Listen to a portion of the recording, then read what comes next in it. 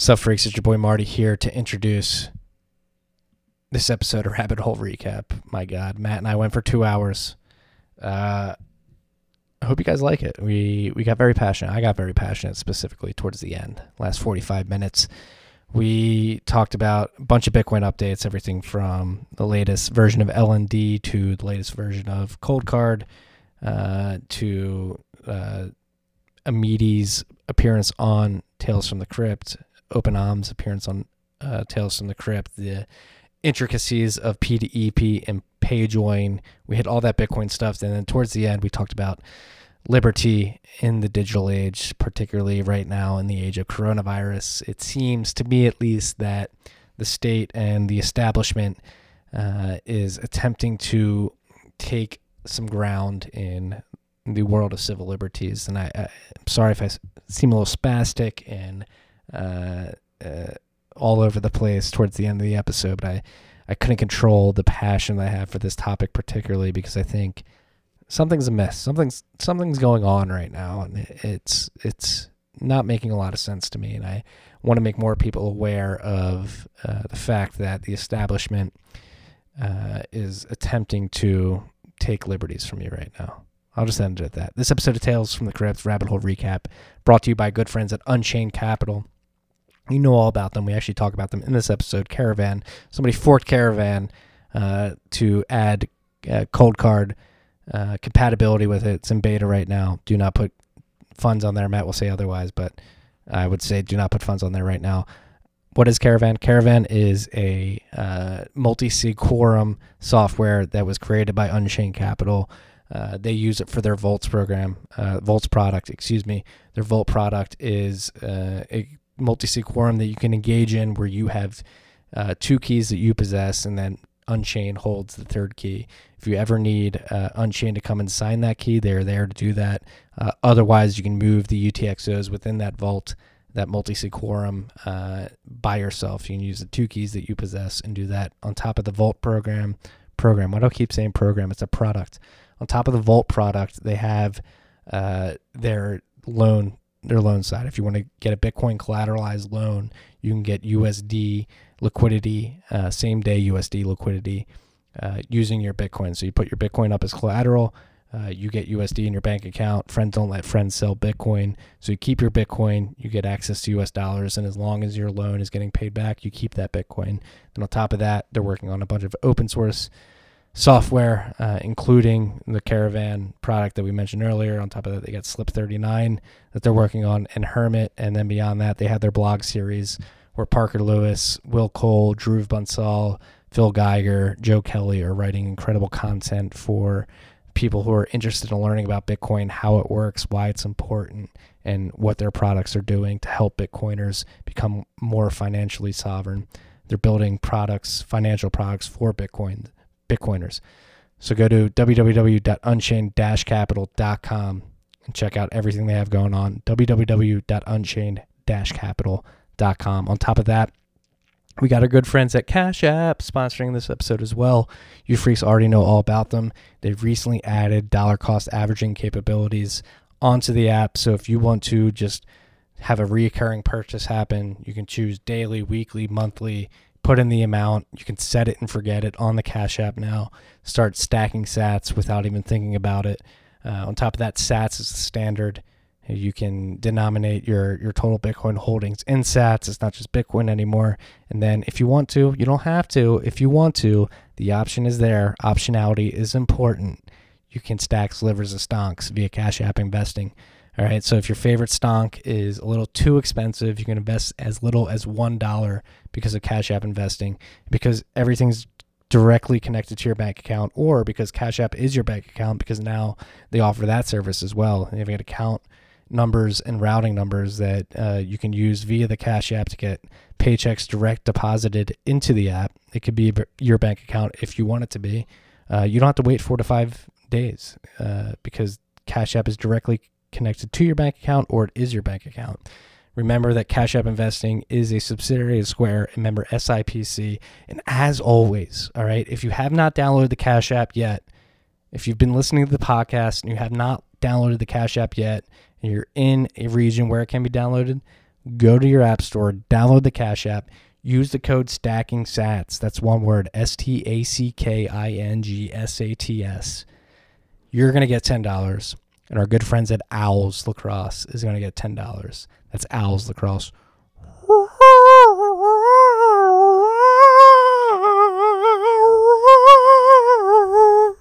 All right.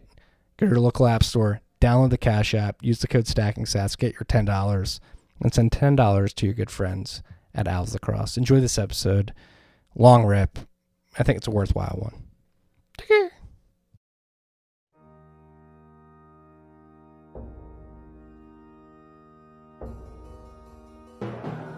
You've had a dynamic where money's become freer than free. If you talk about a Fed just gone nuts, all the central banks going nuts. So it's all acting like safe haven. I believe that in a world where central bankers are tripping over themselves to devalue their currency, Bitcoin wins. In the world of fiat currencies, Bitcoin is the victor. I mean, that's part of the bull case for Bitcoin. If you're not paying attention, you probably should be. What is up, freaks? Welcome back to Tales from the Crypt. Been a long week. A lot going on. We're here for a rabbit hole recap. We did not get a stimulus package in on Monday. Matt and I decided there was not enough news to talk about between last Thursday and this Monday, so we decided to extend the break between rabbit hole recaps from 3 days to 7, and luckily we did. We got a lot to talk about. Long list today, Matt. Central planning there. We also had two awesome episodes for you freaks this week. So media and open arms content. Yeah, there's incredible episodes, and shout out to Amity. I mean, we're going to talk about it later, but her comics, and I'm humbled. I'm sure you are too, that we were the inspiration for this week's comic, which the topic for this week's comic. Gotta love mempools. Yeah, mempools, not the mempool. Mempools. If you read the comic, you know what we're talking about. Yeah, man. Long week. Happy it's Thursday. Happy we're drinking. I laid off the booze earlier this week, so happy to have a glass of wine with you. You're drinking whiskey. I'm drinking wine. Scotch today. What a surprise. Ooh. What kind? Keeping it fresh, Macallan 12. Who would have guessed? Ooh, ticky. Yeah, let's jump right into it. We got a long list. I feel like it's going to be a long rip. Speaking of rips, the price of Bitcoin ripped yesterday. Right now, we're hovering at around $8,833 according to Clark Moody's dashboard. We ripped above 9,000, way above 9,000 to like 9,300, I believe, at some point yesterday or earlier this morning. I think we hit 94. Do we? Yeah, I mean, I'm in it for the tech, though, so it's not like I know that. I am too. I'm just in it to see as many Vegeta memes as possible. So as long as we're hovering up and below and up and below, I got a good amount of Vegeta memes last night, and it seems that they'll be back. American HODL, wartime HODL, saying that we'll never go below 8,000 again. We'll see if that holds true, especially as we approach the halving here. Not worth the mention. We are approaching the halving. I believe 2 days ago, we fell below 2,000 blocks until the next halving, and right now we're sitting at around, we are sitting at, I'm looking at what block we're at. We're 1,688 blocks away from the halving, and it looks like it's been pushed back to May 12th. It was May 11th for the last couple of weeks, and that is because we had a difficulty adjustment. Last time went up 8.5%, but right now we're 312 blocks away from the next adjustment, and that's estimated to be a negative 2.4% downward adjustment. Blocks are coming in around 10 minutes and 5 seconds right now, so a little bit above the target.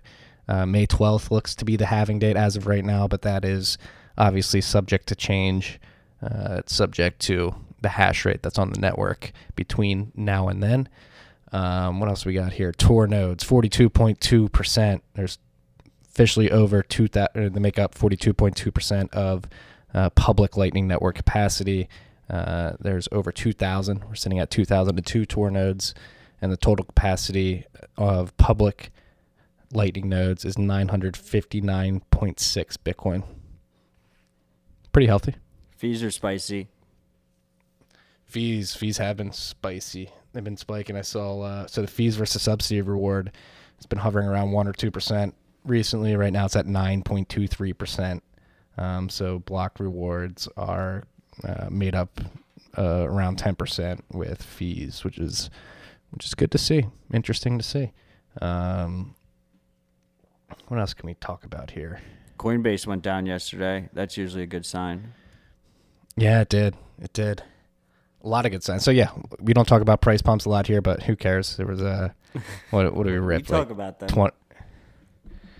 We ripped pretty hard yesterday. It was a sleeping beast. I actually tweeted out a couple days ago. I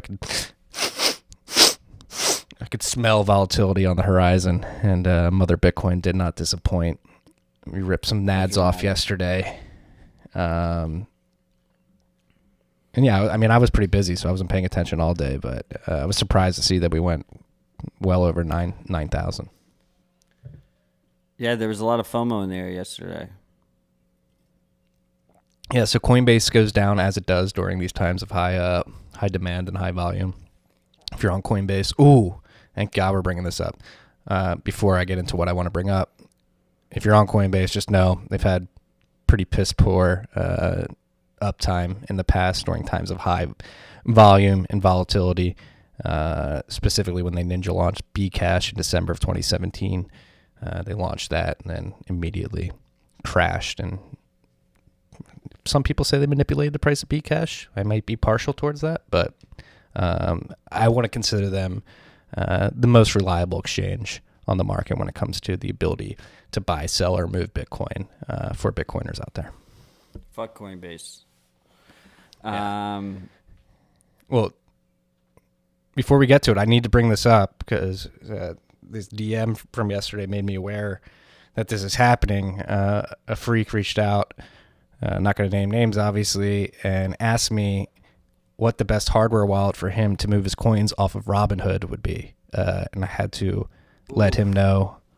I had to let him know that he would not be able to move any coins off Robinhood because Robinhood does not allow you to take possession of keys at the end of the day. So if you're out there and you think you're buying Bitcoin on Robinhood, you're really just buying a derivative of the price action. It's you're an just getting IOU. exposure to the price movement. Yeah. It's not even an IOU. Not your coins. They don't owe you any Bitcoin. They just But they owe you the fiat cash equivalent of the Bitcoin. Yes, exactly. So I had the unfortunate duty of telling him he had to liquidate his Robinhood Bitcoin exposure and buy on another exchange. So if you're out there on Robinhood and you think you're actually buying Bitcoin and you're going to be able to take possession of that one day, you are mistaken. You're just getting exposure to the price of Bitcoin on Robinhood. That's a good PSA. I always forget about that. It's fucked up. Yeah. I felt bad. But hey, it's better to learn now than if we run to crazy numbers and you're like, what the hell? I actually don't have Bitcoin. Let's just go back to that price pump for a sec. So I think it's a while these feelings are fresh for people, it's a good time to take a reflection. Like if you were trading and you got fucked completely because of this run up, what was like 12% yesterday, I think it went up. Qual rip. Yeah. This is why I personally dollar cost average. Because I don't worry about any of it. I just dollar cost average on a constant basis. Edge out that volatility, and just hold it for the long term. That's the plan. Yes, this is the best advice. And I'll give you a little anecdote. Last summer, when Bitcoin's price was very volatile, it was going up when it was running to 14,000. By the way, some people think they have more evidence that Plus token played a very heavy role in last year's price volatility. Regardless of that, I got a little cocky. I thought I was going to be able to trade some. I put a few sats on an exchange thinking I was going to trade and got my nads ripped off in the volatility. It's not worth it. Even people have been around like myself forever. Not forever. What the fuck? I've not been around forever. Even people have been around for a good enough time. He rolled amount his of time eyes at himself. I'm someone who preached DCA, dollar cost average, just buy consistently on a consistent basis, even I get the temptation to trade, and I'm always proven that I'm a shit trader. So just take my 99% advice. of people will lose more money if they try and actively trade, and it's more stressful. Like 1% will fucking clean up, but it's fucking difficult. And with Bitcoin, it's it's even more cutthroat because it's so volatile, and it just has these it's so there's so much leverage going on that we're gonna see like these crazy rips, right? Because people are getting margin called in both directions. Yeah, if you combine the ability to leverage these trades with the relative illiquidity of Bitcoin, because of its market cap only being probably like 150 billion now after the price rip, but it may seem like a big number to a lot of people, but in a market's perspective, it's really not that big, especially when you take into consideration the amount of Bitcoin that is sitting in cold storage and has been lost. It sort of reduces that available liquidity even more. Yeah, I mean, Bitcoin is extremely fucking scarce. So, and when price goes up, people stop selling. It's like, it's just an interesting psychological thing. They want to ride it, and the opposite happens on the down. But yeah, I mean, look, it was good to see. I think, Bitcoin did take that big ass hit down to whatever it was, like 3,800. In this environment, it's good to see it recover from that, like slow and steadily.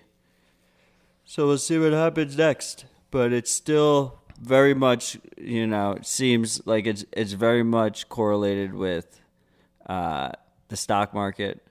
And I'm still surprised that we haven't seen that headline, "The Fed saves Bitcoin for mining death spiral." So I feel like it's a perfect headline. It really is. But that's actually funny you bring that up, like what is causing this. And I don't like to, I have in the past, but now I know better going forward that I'm never going to attribute a single action or narrative to Bitcoin's price movement. But it is interesting to see the timing of the stimulus checks being released to the market and Bitcoin's recent price appreciation. And I think it's decoupled from stocks a little bit. Like it doesn't follow perfectly. I rolled my eyes when I said correlated, but in this short time frame, it seems like if Bitcoin's pumping in the morning, yesterday wasn't the case, but the stock market has been pumping, right? And Bitcoin kind of wasn't. And now it did. It like played catch up a little bit. But we have the halving, we have the stimulus, and then we have like the whole macro environment all happening at the same time. So who the fuck knows? None of this is priced in. No, and there's rumors in Telegram chats of prominent fund managers in the space saying that friends from another life and in the global macro world are seriously considering Bitcoin and asking how to get it. So I think that's the other thing. I think the job that Raoul Pal, Dan Tapiero, and those traditional fund managers, even though as Bitcoiners, a lot of people may not agree with everything they say, I think they're definitely beneficial in educating that institutional money type investor that may dump into this. And now that I think they're seriously considering it as a hedge against macro factors turning for the worst. So that could be a factor. Who knows? There's no one source for it. There's more buyers than sellers. That's actually what's happening at the end of the day. Where those buyers are coming from. Cash App just rolled out their DCA function and upped their weekly buys from $10,000 to $100,000. So maybe that's helping a little bit. Who knows? That's definitely disclaimer. They're a sponsor. It's definitely not it. But I do like the idea of automatic DCA like setting a floor. Yeah. No, it's just gonna make it. I mean, like we've talked about this in the past on the podcast. Our boy your boy, who's become my boy, he said it and forget it on Coinbase and literally forgot it for quite a while. And exactly. Yeah. It just adds up. that It could takes out even more stress from it. It's just like automated. It's basically like you've allocated a portion of your paycheck to Bitcoin. It's like you get paid in as much Bitcoin as you want. Yeah. It's and it's again, it's set it and forget it mentality. If you literally forget it, you'll be shocked at what you come back to see if you don't look at it for quite some time. I mean, In past both performance doesn't it's not indicate indicative of future results. But it probably will work. It has worked out well historically. There you go. It has. Bitcoin again, may not pump forever, but it was designed to pump forever. See? Ooh, There's a key difference. I like where we're going here. Marketing Matt's at it again. The marketing wizard. The meme wizard. Fuck marketing. Yeah, I'm sorry. I'm sorry for painting you with that brush. The meme wizard is much No, but I intentionally when I first said it, that's what I said it was designed to. I intentionally said it that way originally, but it's been perverted a little bit. I did have some people misquote me. Yeah, and apparently if you believe in citadels, you're not very humble. I love Not So Fast, so I'm not going to. No, I love him too. Yeah, he called me out. He said citadels aren't humble. But localism is humble. It's the same thing. It is very humble. It's the same thing. And we've been preaching it on this podcast for quite some time. Localism is the way to fix these problems. At least one of the ways in which we can begin to fix these problems. Look to your neighbor. Look to your friend. Look to people you trust. Pick them up. Start small. In lacrosse, when you're getting back to a fast break, we have this concept saying, get in the hole and then move out from there. To fix this problem, we got to get in the hole of localism, and then we can move out and fix the problems of the world. All right? This is a concept applicable to many aspects of life. Well rehearsed, Marty. Before we get into all the topics we're going to talk about, we did get a shout out this week. Very unique shout out. We got sent a text file via our shout out portal that I had to decrypt via Keybase, and here's what it says because it was long. Hello, Uncles Marty and Matt. Been enjoying the hell out of the pod lately. Super bullish. A note on Bitcoin citadels. If citadels are for initiated Bitcoiners, we also need to plan for and build more Bitcoin embassies to red pill pre-coiners and prepare them for the citadels. I'm looking into creating this in my area and plan to guide pre-coiners to content like yours. Keep it up. To the freaks. DCA on BISC. It's not that hard. Use your own private keys. Run your own node. Stay humble. Stack sats. From Farm at INPHARMATICIST. Some Awesome. Citadel advice there. Yeah. I've always Trying to liked funnel. I've always liked the Bitcoin embassies. They went on Wall Street for a while. That was the first one, probably. Yeah, and like I've seen them traveling. I mean, there's the one in Montreal. There was another one. Where did I just saw one? Amsterdam, maybe. There's one in Berlin. Yeah, it was just cool especially when I was like an early Bitcoiner. It just like added like a physical aspect to it. You know, like I didn't know anything about like the Bitcoin community or anything, but like I was just like walking down the street and it was like there. It's like, whoa. Didn't you take your dad to one? No, I was in Montreal, and I think it must have been Montreal. And they have a Bitcoin embassy there. And we were walking down the street with my parents because we were there for a wedding, and we saw the Bitcoin embassy, and that was like the first time they thought I wasn't like a crazy person for being obsessed with Bitcoin, because they were like, oh, it's a physical presence. It must be legit. Like, we're in Canada and it's here. What do your parents think about your Bitcoin obsession these days? They think it's here to stay. I mean, they're supportive. My dad's obsessed with it now. I've completely red So- pilled him. So is mine. My dad texted me yesterday, price is ripping. I was like, But I have this vivid memory. I don't know why.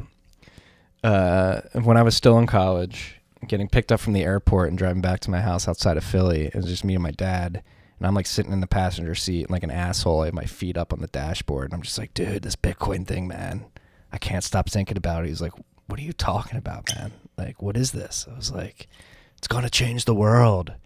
But I remember that, like, being a young Bitcoiner and trying to explain this to my dad particularly, and just like, you think I'm like Pepe Sylvia, Charlie Day right now. Imagine me like 10 years ago. What the fuck is going on, Marty? Like, why do you think you got into Bitcoin this early? Like 6-7 years ago, trying to explain it to my dad was it was an interesting time, and it's funny to see how his perspective has changed on all this since then as well. I mean, that's just like the Bitcoiner experience, right? Like, you're just shilling it all the time to people, and they usually disagree with you, and then they come around eventually, or they don't. But yeah, I have like this photographic visual memory, and my memory's not always photographic, but I can just remember exactly what was going on and where, like, the intersection of where we had the conversation. It's weird. It's random tidbit from Marty there. Into the topics. Enough about our lives. You guys came here for Bitcoin information. We have a shit ton of topics. Yeah, this is gonna be a long app.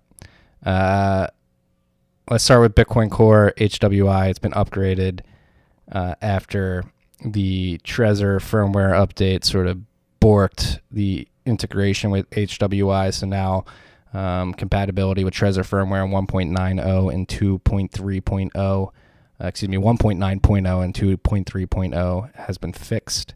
So they're compatible with Trezor again. HWI is in Bitcoin Core. And there's a couple other fixes there for hardware wallets. Better error.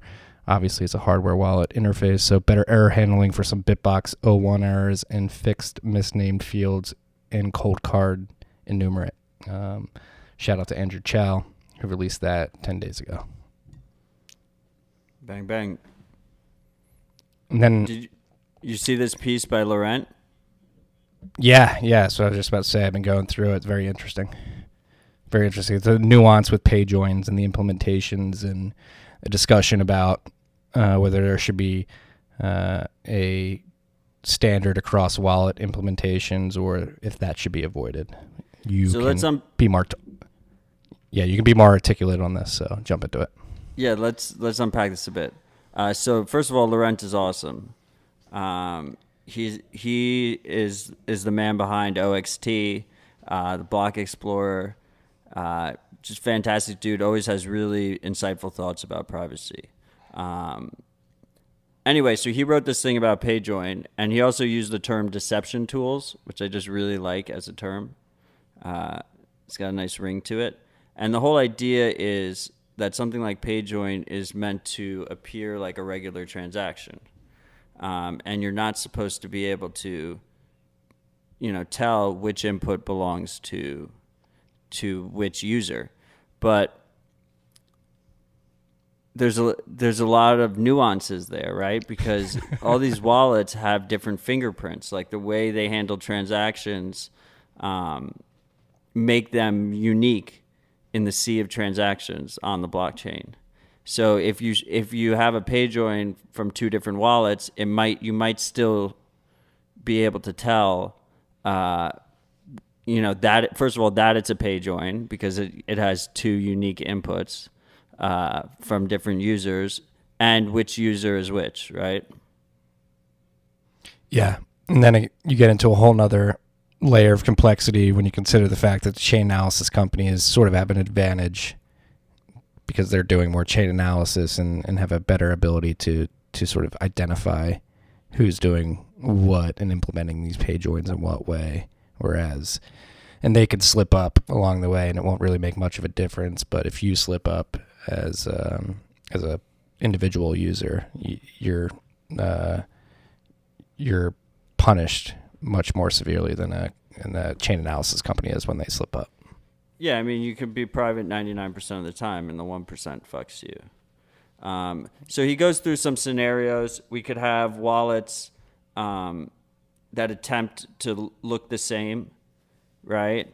And the other option is you could have wallets that do like random fingerprints. So they try and like mimic other wallets, and they just keep changing what there is. But that's like a heuristic in itself. And the issue with the problem with making all wallets have the same standard fingerprint is because the reason the fingerprints are different is because they're adding different features and whatnot. So if you try and standardize that, like, it just completely screws up the innovation flow, like, around the wallet space. Yeah. It's like, again, talking about nuance and complexity. It's a whole can of worms. And so that's what Laurent tried to say, like thinking that P2EP pay joins will solve privacy on Bitcoin alone is probably a bit naive. So he's just trying to highlight where the pain points are and what we should be paying attention to make these technologies better. So definitely got to check it out. I love like the old school nature of like the packaging of this article, whatever you want to call it. Just pure HTML Roman numeral font. Threaded though. It's like threaded, but not, which is funny. But I enjoyed it. It was good. He always puts out good content. Yeah, I mean, Laurent. So, I mean, like, my take is, right, that I think even if we have cross-wallet pay joins, like, that's still probably a net benefit. It's just, like, ups the cost, right? As long as you just, I mean, I was already operating on the assumption that you should just assume you get no privacy improvement from pay join. Yeah. No, I think I can do nothing but be a net positive. I don't want to say that. That's too much of a. But there's a negative. Too much of a declarative. There's a negative that I think we talked about it last week, but you're giving, if you're a public BTC Pay shop, you're giving insight into your UTXOs if you accept PayJoin transactions. The UTXOs in your hot wallet, your PayJoin wallet. So you are giving, there is that privacy component to it. But does that only leak to individual customers? Yeah, but if you're as you know, if you're a BTC Pay server merchant, you could get a lot of invoices that don't get paid. Yeah. And those people are looking at your UTXOs. So actually, it's farther down the list, but BTC Pay server was updated this yeah, no, we should just segue right into that. Yeah, and when the main part of the update is that it auto labels your UTXOs because now they have coin control in there, and it'll tell you if the UTXO has been exposed to someone through PayJoin. So if someone is just going through all of your UTXOs, then you'll know at least. I think, like, probably the best flow there, right? And this is what I was trying to say earlier, is that they're complementary. PayJoin doesn't replace these coordinated CoinJoin services, right? So, like, your hot wallet, when you empty your hot wallet, your PayJoin hot wallet, then you should go through Whirlpool.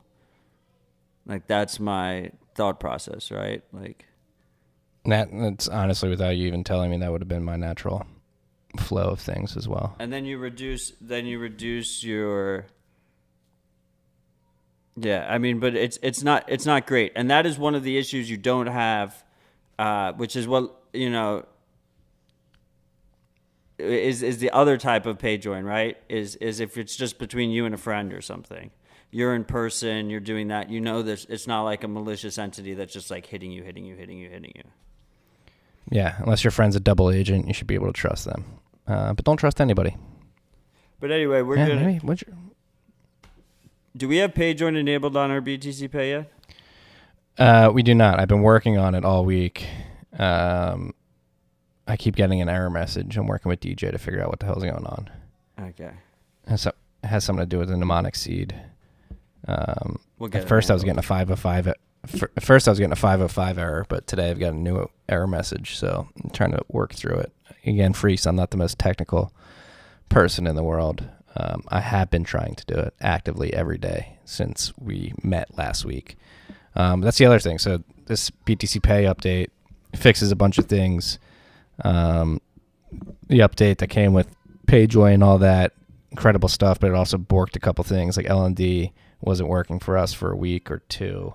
That is currently back up because of this latest release. So the bug fixes they fixed are with LND 0.9 and above, invoices were immediately transitioning as partially paid. So they fixed that. Successful pay join in P2SH, P2W, PKH will result in overpaid invoice. So they fixed that. So they're just fleshing out a lot of bugs. There's plenty more in here as well. But come with the big version release, bugs should be expected. This is open source software. So happy to see that they're being highlighted and fixed. Even they and if I'm going to be critical here, they did mess up like the chronological order of the invoicing. That's why we missed a couple of shout outs last week, is because they were put to the bottom of the CSV file, and in the browser they're not even updating. So I'm sorry for missing some shout outs last week. It was not me. I was not being I did not know the look. I think I mentioned this. I did not know the look at the bottom of the CSV file, which is where they're getting dumped, but they're working on it. They're fixing it. Yeah, I'm just still thinking about. I need to think more about the whole pay join, exposing your UTXOs if you have a BTC Pay server shop. Like, I guess It doesn't matter if they produce invoices and don't pay them. Like, it doesn't matter. They just go down your XPub key. Well, they're not gonna know your XPub, but they're gonna know UTXOs. I know, but like, how? Unless you combine with any UTXO that was sent to an address that an invoice produced. There's a coordination period where you're coordinating which UTXOs you're going to combine in the input side of the transaction. And at that point, the sender can see into your wallet, basically, see UTXOs. And that would be tranched. I believe the BTC Pay apologies, Freaks, I have not tried it yet. I believe the BTC Pay implementation auto selects a UTXO, but that UTXO is exposed to the sender. So a malicious person could keep hitting the invoices and getting new UTXOs, right? And then they can get an idea of what other payments you've received to your wallet, which UTXOs are yours, right? Which they wouldn't otherwise get. Yeah, it seems pretty bad. Yeah. I didn't think about that one, which is not great, but yeah. Yeah. I mean, gotta highlight these pain points to fix them. So faster, the idea of labeling them is a good first step. So now it says on BTC Pay, it says exposed to this person. Yeah. Is there a way to only expose it after it's been accepted in a block? That probably doesn't make sense. This is a hot wallet that's segregated from your other funds, right? So you just, I think you just treat it as such, right? And you just don't keep like large amounts in it. And that's how you kind of have to try and mitigate it. But I mean, maybe if there's, I got to think it through, but maybe if you could select which UTXOs are available for PayJoin. But then you have other heuristics that could show up, right? Like, are the same two UTXOs constantly inputs over and over again? Like, descendants of, like, then you connect that shit. Yeah. That's why the flow of mixing with a different CoinJoin implementation after makes a lot of sense. Just to try to get as much privacy as possible. God damn.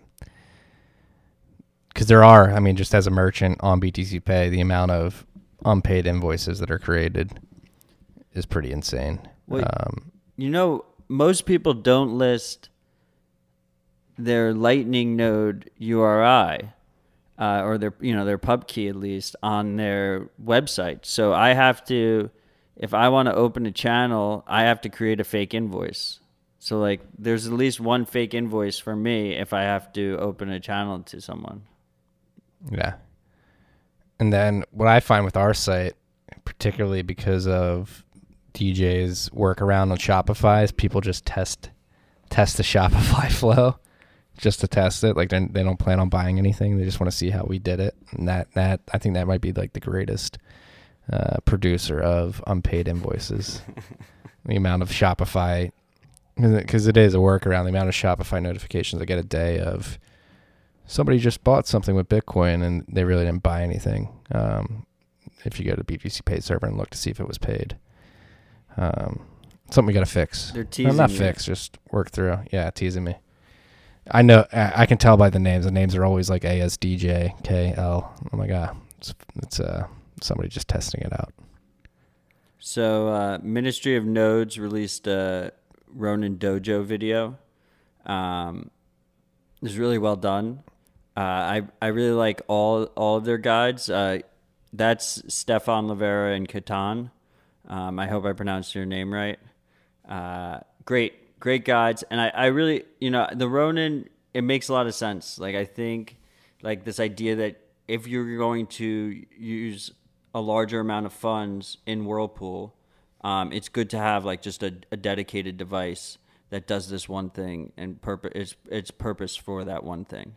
And so, like, if you go, like, if you go the build your own route, the Ronin Dojo is a really good choice. And if you want a pre-built and you don't want to deal with any of that, then I love my Noddles. Shout out to the team at Noddle. Shout out to, Dojo. The Noddle Dojo is a great product as well. Yeah, but the regular Noddle also supports Dojo and Whirlpool and Electrum. So they're both fantastic. And shout out to Ministry of Nodes. Fucking love your guides. Fantastic. And I'm trying to... So the whole idea here is you freaks have to give me a break for being slow on my guides because Catan just dropped another great fucking guide. So he has Ronin out, and he has my node. You can see both of his beautiful guides. So we link to the Ronin, and then, you can subscribe to his channel and see his other videos right through that link.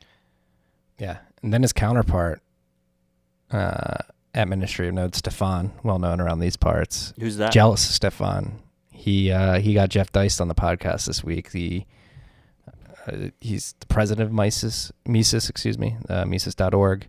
They had a really great conversation in which Jeff disclosed that he is stacking sats monthly and really described Bitcoin in a beautiful way as a beacon of freedom in the digital age. Aren't his words exactly, but that's what I took from it. If you guys have not listened to that episode, go check it out. If you're an Austrian econ head, that's a huge episode and a very, very good listen from somebody. I've been actually DMing Jeff to no avail, so I was like, damn, Stefan got him. Yeah, that was a great conversation. Pumped for you, dude. Yeah. Ministry, hey, our Australian friends, they take care of the 12 hours when we're sleeping. We take care of the 12 hours when they're sleeping, even though we don't sleep for 12 hours. There's time when they're sleeping, we're sleeping and they're not. We make sure the world is knowing about Bitcoin in some way or another. I'm bummed because we were supposed to meet each other. I mean, we've met Stefan, but we were supposed to meet Catan in San Francisco. Yeah. Yeah. It's all fucked, man. It's all fucked. We won't get into that yet. We'll save it for the end of the episode. I actually yesterday... Yeah, go. Yeah, I'll segue into this. We're both looking at the list, like how to segue. Yesterday, I had 3 podcasts yesterday. Ripped it. First conversation was with Matt Alborg from usefultulips.org, who's been writing a lot about Bitcoin usage in Latin America and other countries that we Bitcoiners like to think could get a lot of utility out of Bitcoin, but really don't know since we don't live there and we just have this Western view of the world. Matt has written 2 pieces in the last month, particularly about Venezuela and Argentina. The Venezuela article was about the rolling blackouts that happened in Venezuela last year and how it affected local Bitcoin markets, not only in Venezuela, but across Latin America and even here in the States. So we dove into what happened there and really got into the nitty-gritty of how people are using Bitcoin differently in Venezuela and Argentina. So again, he wrote that Venezuela article a month ago. Then earlier this week, I wrote about in the Bent on Monday or Tuesday, I believe. He wrote an article about Argentina and how their recent capital controls have led to an increased volume of Bitcoin buying and selling on local Bitcoins down in Argentina. And we got into the nature of the white dollar markets, the black dollar markets, and the Bitcoin world is white market the right term? The blue dollar. Yeah, I know, they call it the blue dollar, but like if you're talking from an economics perspective, is it white market and black market? I guess so. Regulated White market. I think I say yes. Yeah, I should know this, but It's definitely black market. I'll tell you that much. Yeah, it's definitely black market. So they have two dollar system or ways to access dollars in Argentina. One, which is you can hold dollars at Argentine. I always mess that up. It's not Argentinian, it's Argentine. You can hold dollars at Argentine banks, but recently, as political pressures or the political tides are turning from one party to another, capital controls have been increased, and you can only access X amount of dollars, very small amount. It's like Robinhood Bitcoin. Yeah, very much so. A little better, actually. You can actually get some dollars, but it's only like $200 a month, I believe. Black markets for U.S. dollars within Argentina have developed. We talked about money transmitters known as Cuevas in Argentina, where they're basically taking Argentine pesos and converting them to dollars for people at a premium to what is the price on the white market. And it's just infinitely fascinating. We also talked about India, what's going on there. Matt's actually writing a paper on Bitcoin usage in India, and he was very bullish after talking to him. Matt Alborg, it's hard talking to you. You're Matt, and I'm like saying Matt in front of you too. It's a good name. Yeah, it's a great name. Great name. I really respect the fuck out of that guy because he does like nitty gritty journalism, like roll your sleeves up, get your hands dirty, hop on local Bitcoins, see these orders, see the WhatsApp numbers that are being shared, the Telegram names that are being shared, whatever information is being shared, reach out to these traders in these countries and have conversations with them to see how people are using Bitcoin in these countries. And he's finding out some very interesting stuff. And one thing I'll end it on this that I took out of our conversation that he wanted to note, and actually the traders that he was speaking to in Argentina or Venezuela, it was Venezuela, made a point to make was they wanted him to know that yes, they use Bitcoin as a rail to move dollars particularly and predominantly, that a lot of them, most of them actually believe in Bitcoin long term and hold some Bitcoin because they believe in the revolution of Bitcoin as a digital currency separate from the state. And he said they asked him to put that part in his paper on Venezuela, like they made sure, which I thought was pretty interesting. Fucking love Matt. This is the second time we've had him on TFTC. Yeah, the second time. So yeah, I wrote that Bent on Monday. And again, I think his coverage gets underscored. Like Bitcoiners want to talk about like, how's Bitcoin being used? And he's actually like outside of, we know here in the West, it's used as a savings vehicle and a speculative vehicle. But how's it getting used in other parts of the world? And I think the use of Bitcoin as just a rail to move money in and out of other currencies is extremely useful and fascinating. So he released a piece on Argentina. He had that analysis. So we have the link in the show notes for that. He also released the Kenyan P2P Bitcoin volume, which hit new all-time highs. When is the episode dropping? Tomorrow. I'm going to drop it tomorrow. Okay, so you should listen to that. Yeah. And Kenya, make sure you listen for the Kenyan piece too. I don't want to spoil too much of the episode, but apparently OneCoin like scams and Plus token like scams are pervasive around the world. So he said that not all the volume, but a material amount of the volume experience there could be from a OneCoin like scams. Yeah, OnePlus Plus is a phone company. Yeah. So check that out. And speaking of exchanges, this isn't really exchange. This is like an Azteco like service, Cardcoins, sponsoring core developer. I've never heard of them either. Yeah. This surprised the shit out of me. So good for them. They had extra cash flow and they decided to sponsor a Bitcoin dev. Well, I think the real well, first of all, appreciate them doing it. That's the stand-up move. I think the real takeaway here is that it's becoming really good PR to do it, which is a nice little incentive, If you're a company that needs some publicity, maybe you should consider sponsoring a core dev. Sponsor your local core dev. They're doing, like, if you do it, cool things happen. Like we said, we had a media on, published that episode on Tuesday. She's a core dev that's being sponsored by Zappo, and she's doing some pretty dope shit. And if you do this, you basically get like a free ad read on the pod, right? Yeah. Like, what is their website? Cardcoins. something. Pulling it, cardcoins.co. There you go. Buy digital currency with gift cards. Never tried it. Don't know anything about them. Consider that. Convert your non-reloadable prepaid gift card into digital currency. I might do this. I've got like an Amazon card that has some change on it that I could use here. I've got I had to text my wife to bring up wine. She's refilling my glass right now. Thank you. So it's a 500 daily limit, and you have to confirm your phone number. 500 daily limit, man. If you're just looking, if you're okay, it's like Fold almost. Oh no, it's almost. 500 weekly limit. Thank you, beautiful. Yeah, I'll get more. I'll take more.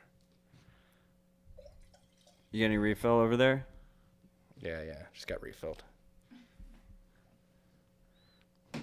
If you give your ID, you get an $8,000 weekly limit. If it's just phone number, it's 500.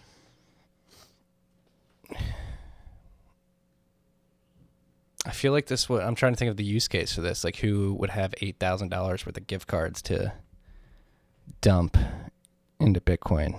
No, I think you were right. I think it's like the Azteco model. Like, I think you buy the voucher, like at a store.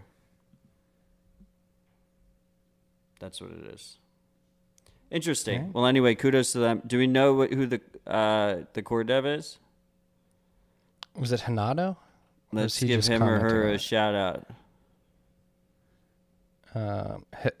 Hebisto. Excuse me. Stepanov. Yeah, Hebisado. I'm butchering this name right now. Yeah, he quit it. So he's not the one getting the money. I'm just misreading this quote in this Lee Quinn article. Stepanov. Let me Control F this. Yeah, Hennady Stepanov. I was right. He goes by his Hibasto. All right, this is where I'm getting confused. All the Anon names. Mixing your real name with your Anon name is really confusing me. So Hennady, I was right originally, and I was right the second time. He was in university. He quit his job, or he was working at a university, quit his job, and is now getting paid to contribute to Bitcoin Core by CoinCards. It's his full-time job now. CoinCards. Yeah. Cool. Let's see more of that. I'm trying to think what Hennady does specifically, like what he works on.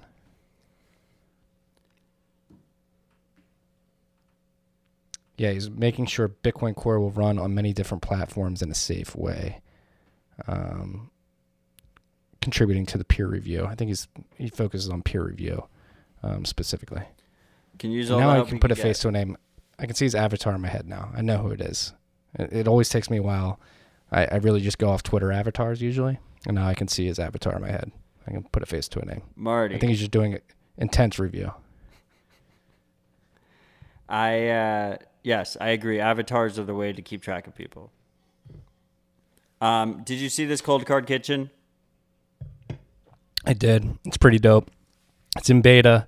It's somebody, like, I'm trying to understand, did he just fork a Caravan and sort of add it in? Yeah. How cool is that? Permissionless innovation. You're just like, Caravan doesn't have Cold Card support. I'm just gonna fork it in and call it Cold Card Kitchen. So now you could do multi-sig through the Caravan interface with Cold Cards. But it's a pretty sleek. It's very much beta. He says not to use it with actual funds. No, don't use it on testnet only. Kevin Mulcrone at KAYBCBESEE on Twitter. KAYBESEE. Kevin Mulcrone on Twitter. He's the one who did this. Put the team on his back. Said, "Hey, I'm gonna fucking try this out." Again, it's only in beta. Do it on testnet. Or just like usually, I don't like testnet. Just use like a little bit. Like what? Like why? I don't know. I'm gonna get some shit for saying I don't like testnet, but I just use $20 worth of Bitcoin. What's the worst that can happen? You lose the 20. That $20 could be worth quite a bit in the future. So go buy some more. I'm going to say, hey, learn how to use testnet and figure it out. Go to a testnet faucet if somebody send you some testnet coins. But then you have Test it out first. all the testnet shit you got to deal with. Who wants to deal with that shit? It's not that hard with Cold Card. You just literally hit testnet. Yeah, but sometimes aren't the confirmations are slow, or they aren't there reorgs and stuff that happen, and I don't know. You got to get to a faucet. You can't just buy testnet coins. You got to ask a buddy. You got to hold your hand testnet. out. Please, send me some testnet coins, please. Whatever, it's out. Speaking of Cold Card, they just released new firmware version 2, which comes with a really dope feature where you can encrypt your passphrase on an SD card, so you can keep that out of your wallet, and it just adds an extra layer of security. Well, so right now, you have to re-enter your passphrase every time you use your Cold Card. By design, the whole idea of a passphrase is it's a secret that's not stored on the device. So if the device gets compromised, they still have to brute force your passphrase. And then the second beauty of passphrases is that you can have unlimited different passphrases, and each opens a different wallet, so you can go fucking crazy. So with this, it encrypts the SD card. It encrypts your passphrase onto the SD card. And my understanding, I think it's just completely that SD card becomes your passphrase. So you can't move it off the SD card, and you can't store other things on that SD card. And when you have it in, or maybe you can store other things on it, because how did you move the PSBTs? So you can store, but you can't move the actual encrypted file, and it's linked to that. It's linked to that Cold Card because it's encrypted with the Cold Card and the PIN. So the idea is when you have to access your funds, you need to have the SD card in the specific Cold Card, and you need the PIN, and then you can access your funds. So if you separate them, similar to how Trezor did on their previous firmware, then you can't access it. But with Trezor, they added a third secret. With this, he's encrypting the passphrase. So so I understand this completely, you can just anchor the file, the encrypted file, on that particular SD card, and it can't move off it? Yeah, I don't understand. I don't understand what he means by that. But he said it can't be moved. You cannot copy the file to another card. So maybe it corrupts it or something. Interesting. But I've never heard of that. But the important thing is it's encrypted with a secret that's on the cold card plus your PIN. So it's anchored to that. It's anchored to that cold card. It can't be used in another cold card. You still need to back up your passphrase separately. If you need to restore your seed to a new cold card to recover your funds, and you need to restore your seed in passphrase, you're going to need your passphrase separate.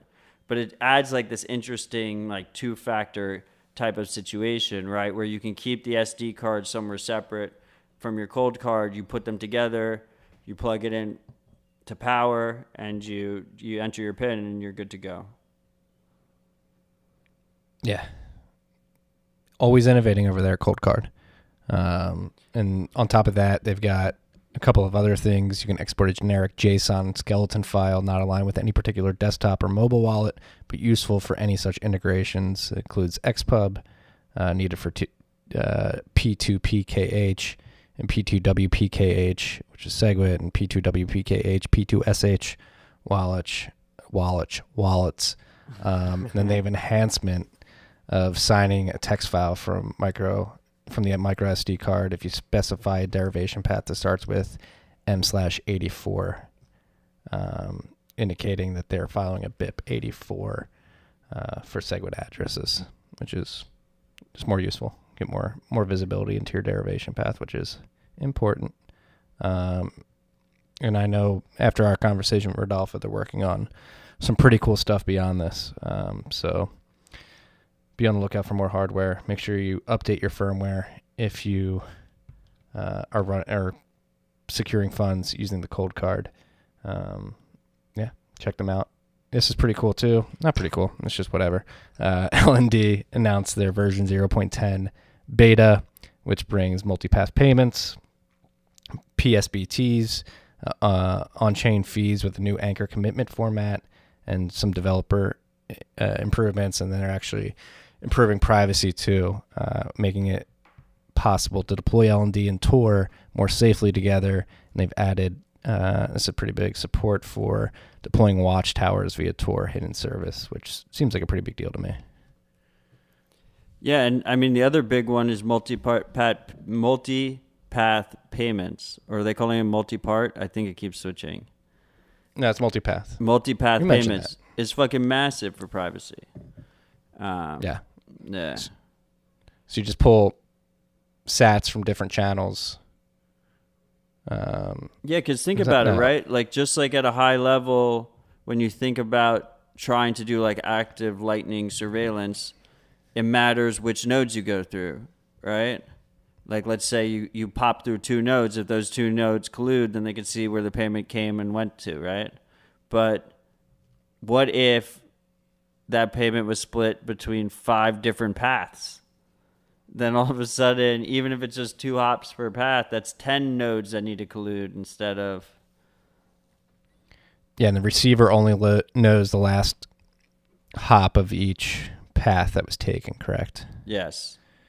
Yeah. The sender... Lightning is like way better for sender privacy than receiver privacy. It has a long way to go on the receiver side, I think. But as we talked with OpenNoms, it could get better. Probably will get better. It's early. It's early, freaks. The stuff is getting better every day.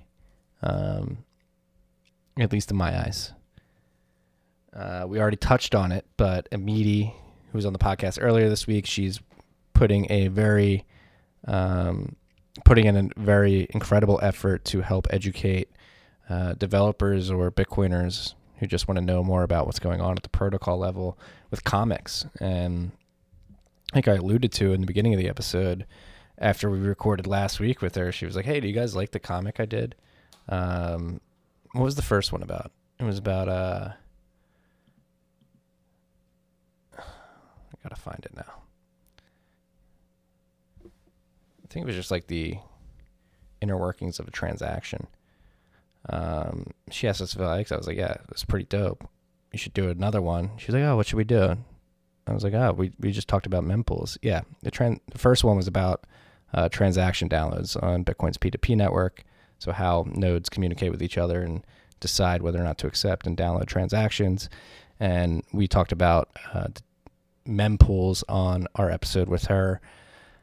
And so after, when she's like, what should I do next? I was like, yeah, I mean, there is this huge misconception in the Bitcoin world that there is a mempool and it's called the mempool. But as you've learned, if you listen to that episode, each node has its own mempool, and it's very nuanced. And so she made a comic that sort of describes how a mempool works and how it decides to accept or how it decides to organize transactions and then send them to be accepted in blocks. And I think it's just a very good way to learn, especially if you're a visual learner. What I really like about this comic format is like you can just drop these like PNG files, these image files into like any messenger or Twitter response or DM or anything, right?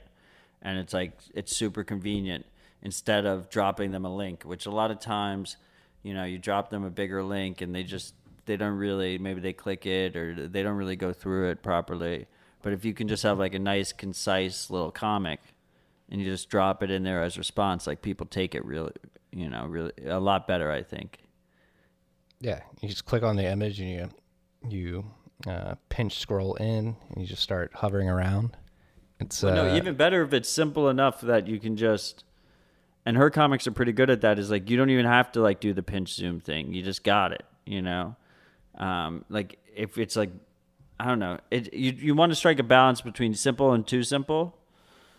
You know, like simple but not too complicated. Simple and too simple. Simple and not too complicated. Yeah, I mean, it was well received by the developer community specifically. I think they were like, whoa, this is a great way to learn. I saw his name's escaping me right now, but the founder and creator of LN Markets commented on it. I believe Romain Rufal, he commented on it. I believe Jonas or not him, who else? Whatever, a couple developers commented on it. It seems like anybody who's a visual learner, this is a good way to learn. Yeah, I dig it too. You put this one in. I read like half of this. What do we skip? Oh, the OXT research report? Yeah.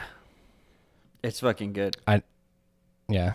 It's they're trying a new business model here. It costs $100, but it's gonna be free in 45 days. But they tracked the North Korean cybercrime group, the Lazarus group, and because they had the addresses because they were put on the OFAC sanction list. Are you allowed to disclose what they found, or are they waiting for the 45 days? Well, I guess I wasn't paying $100 for that report. I wasn't that. Yeah, I mean, without like completely destroying their business, because I do think that's kind of a cool idea, to release it and it's like you pay in Bitcoin, right? And then you do release it for free eventually, which I think is like just a really nice balance. So I will try and respect that to a degree. But the Lazarus group used both ChipMixer and Wasabi.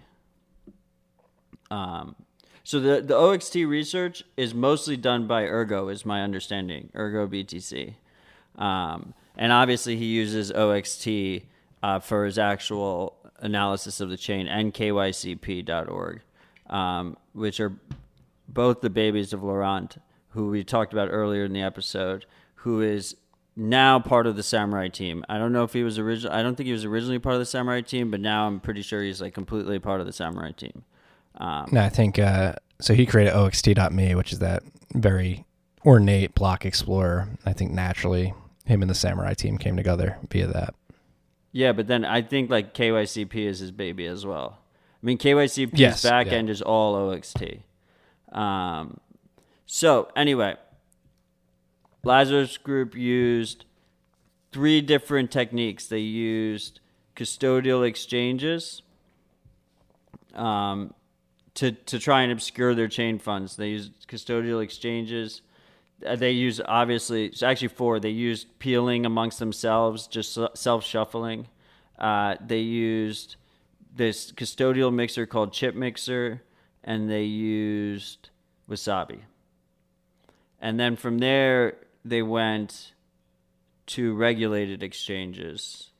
And but like the sketchier end of the regulated exchanges. So, Huobi? Yeah, let me just... Probably Huobi if it's coming from North Korea. If I'm going to talk about it, let me get it right. Huobi was definitely there. Find in page didn't give me anything. Let's see.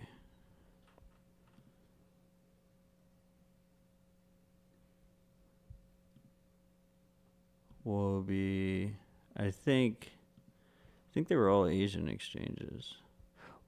While I look for it, one of the interesting things they noticed was this heuristic that they were merging 6 outputs from wasabi mixes. So they would go into a wasabi mix, and then they would combine 6 outputs that were all in the same mix.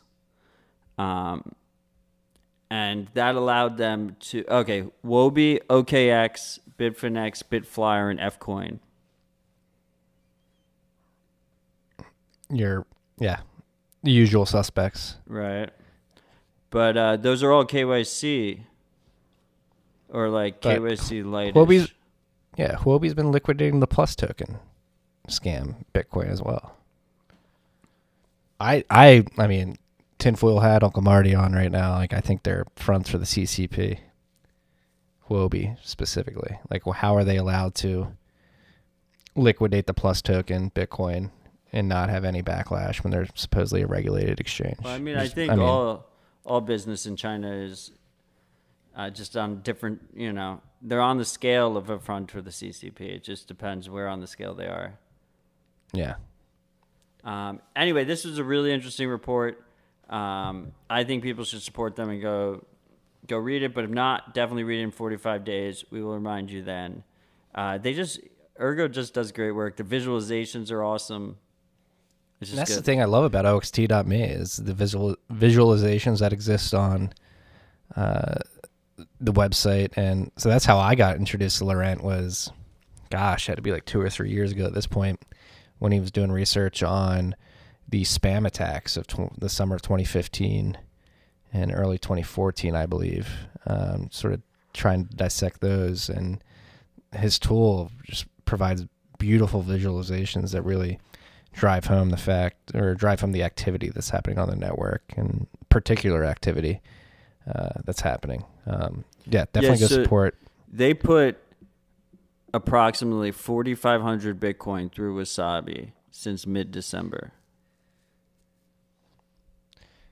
What's their overall volume been? 4,500 since December. Wasabi. I'm trying to say like who's getting partially doxed from Wasabi. I don't have that off the top of my head. And they put more than that into Chip Mixer. They were actually able to follow some of the funds through Chip Mixer as well, based on timing analysis. That makes sense. And also, just like it seems like they just tried to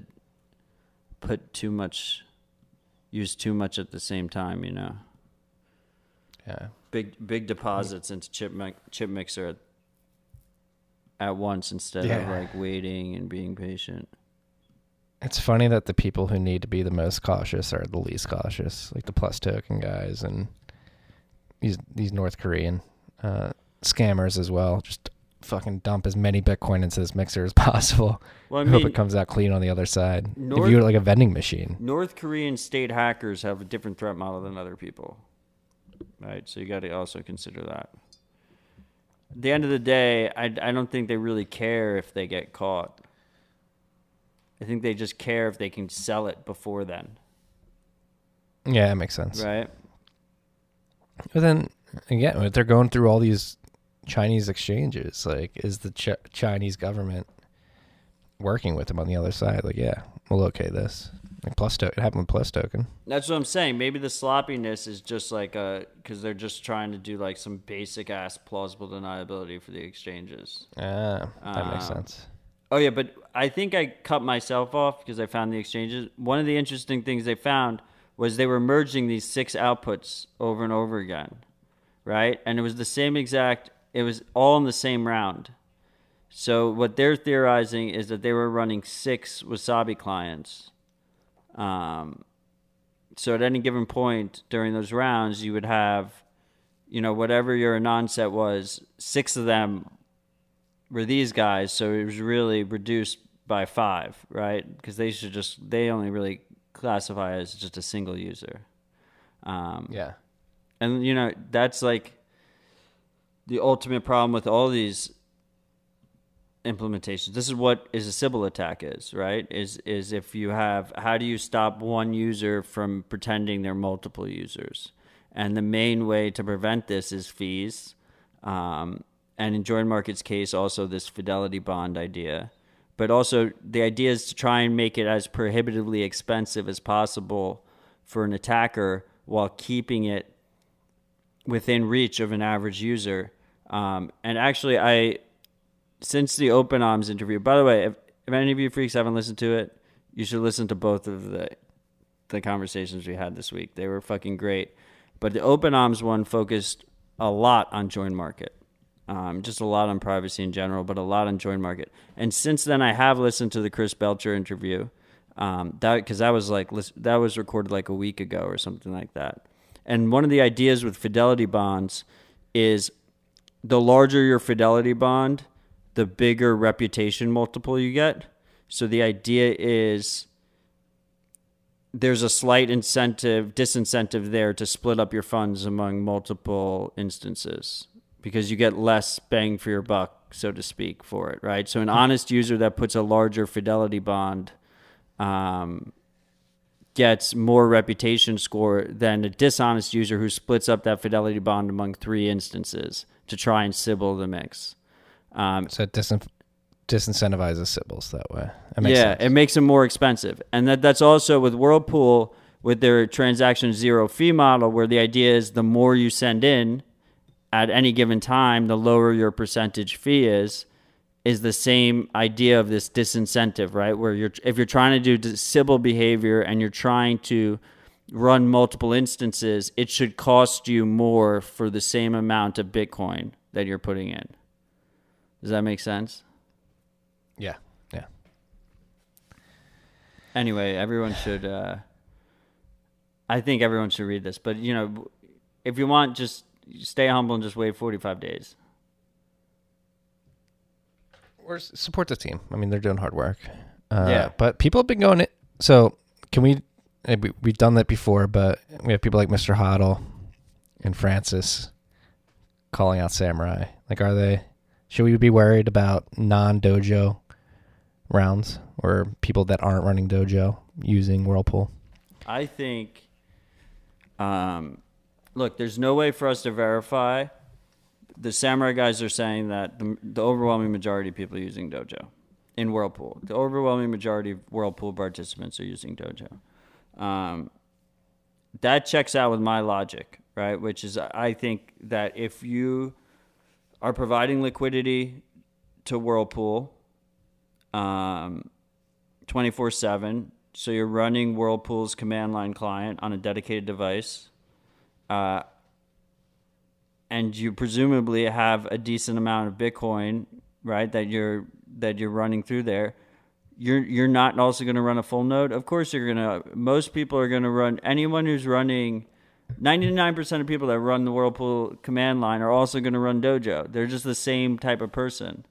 But the question comes down to, does someone who's just like an average user who isn't going to run a node, or at least not yet, should they get privacy from people other than Samurai? And I feel like that's a resounding yes. Like, I think like most people use Trezor and Ledger, and they're sending all their transaction information to their servers on the ClearNet, right? Well, on Samurai, they're sending it through Tor to Samurai servers. So Samurai can tell your transactions, but they can link your transactions to each other, but they can't link it to your IP. And if you go through Whirlpool, then Samurai can still presumably link your transactions if they wanted to, or if someone compromised their server. But an external observer on the blockchain can't tell, right? So imagine if I got into a discussion with someone about this in DMs. Like, imagine if Ledger Live soon in 2 weeks, they tell us they're going to have full node integration. So that would be awesome into Ledger Live. But besides that point, let's say Ledger Live added like Whirlpool functionality, but you're still using Ledger's servers. Like, is that ideal? Like, should you trust Ledger with that information? Like, no. But like, I still think that's a net benefit to the user. At least they're not leaking as much information to the rest of the fucking world forever, which that's what the Bitcoin blockchain is. It's a forever ledger. So like, there's nuance here, and I respect. That's where the Samurai guys are coming from. They're coming from, most mobile wallets don't have coin control. Most mobile wallets don't have Tor support. Most mobile wallets don't let you scan a QR code to connect your own full node or to your friend's full node. Is there a way for them that they can prove that they wipe their logs every X amount of blocks or something like that? You can't prove the lack of information. Yeah, that's true. You can never prove. Look, if you run Dojo yourself, then, and you go through a bunch of remixes, you go through some remixes or whatever, you reduce that risk. The idea basically would be like, if, 4 of the 5 people you are going through CoinJoin with in a round of CoinJoin, all are light users, right? And then Samurai presumably could isolate you, or someone compromises their server could isolate you. I think for most rounds that's probably extremely unlikely, just from a logic point of view, because you can't, like I said, you can't prove it. And maybe I also think, like, they built Whirlpool so it can be integrated into other wallets, and other wallets could take a cut of that Whirlpool fee, like an affiliate cut if they integrated into their wallet.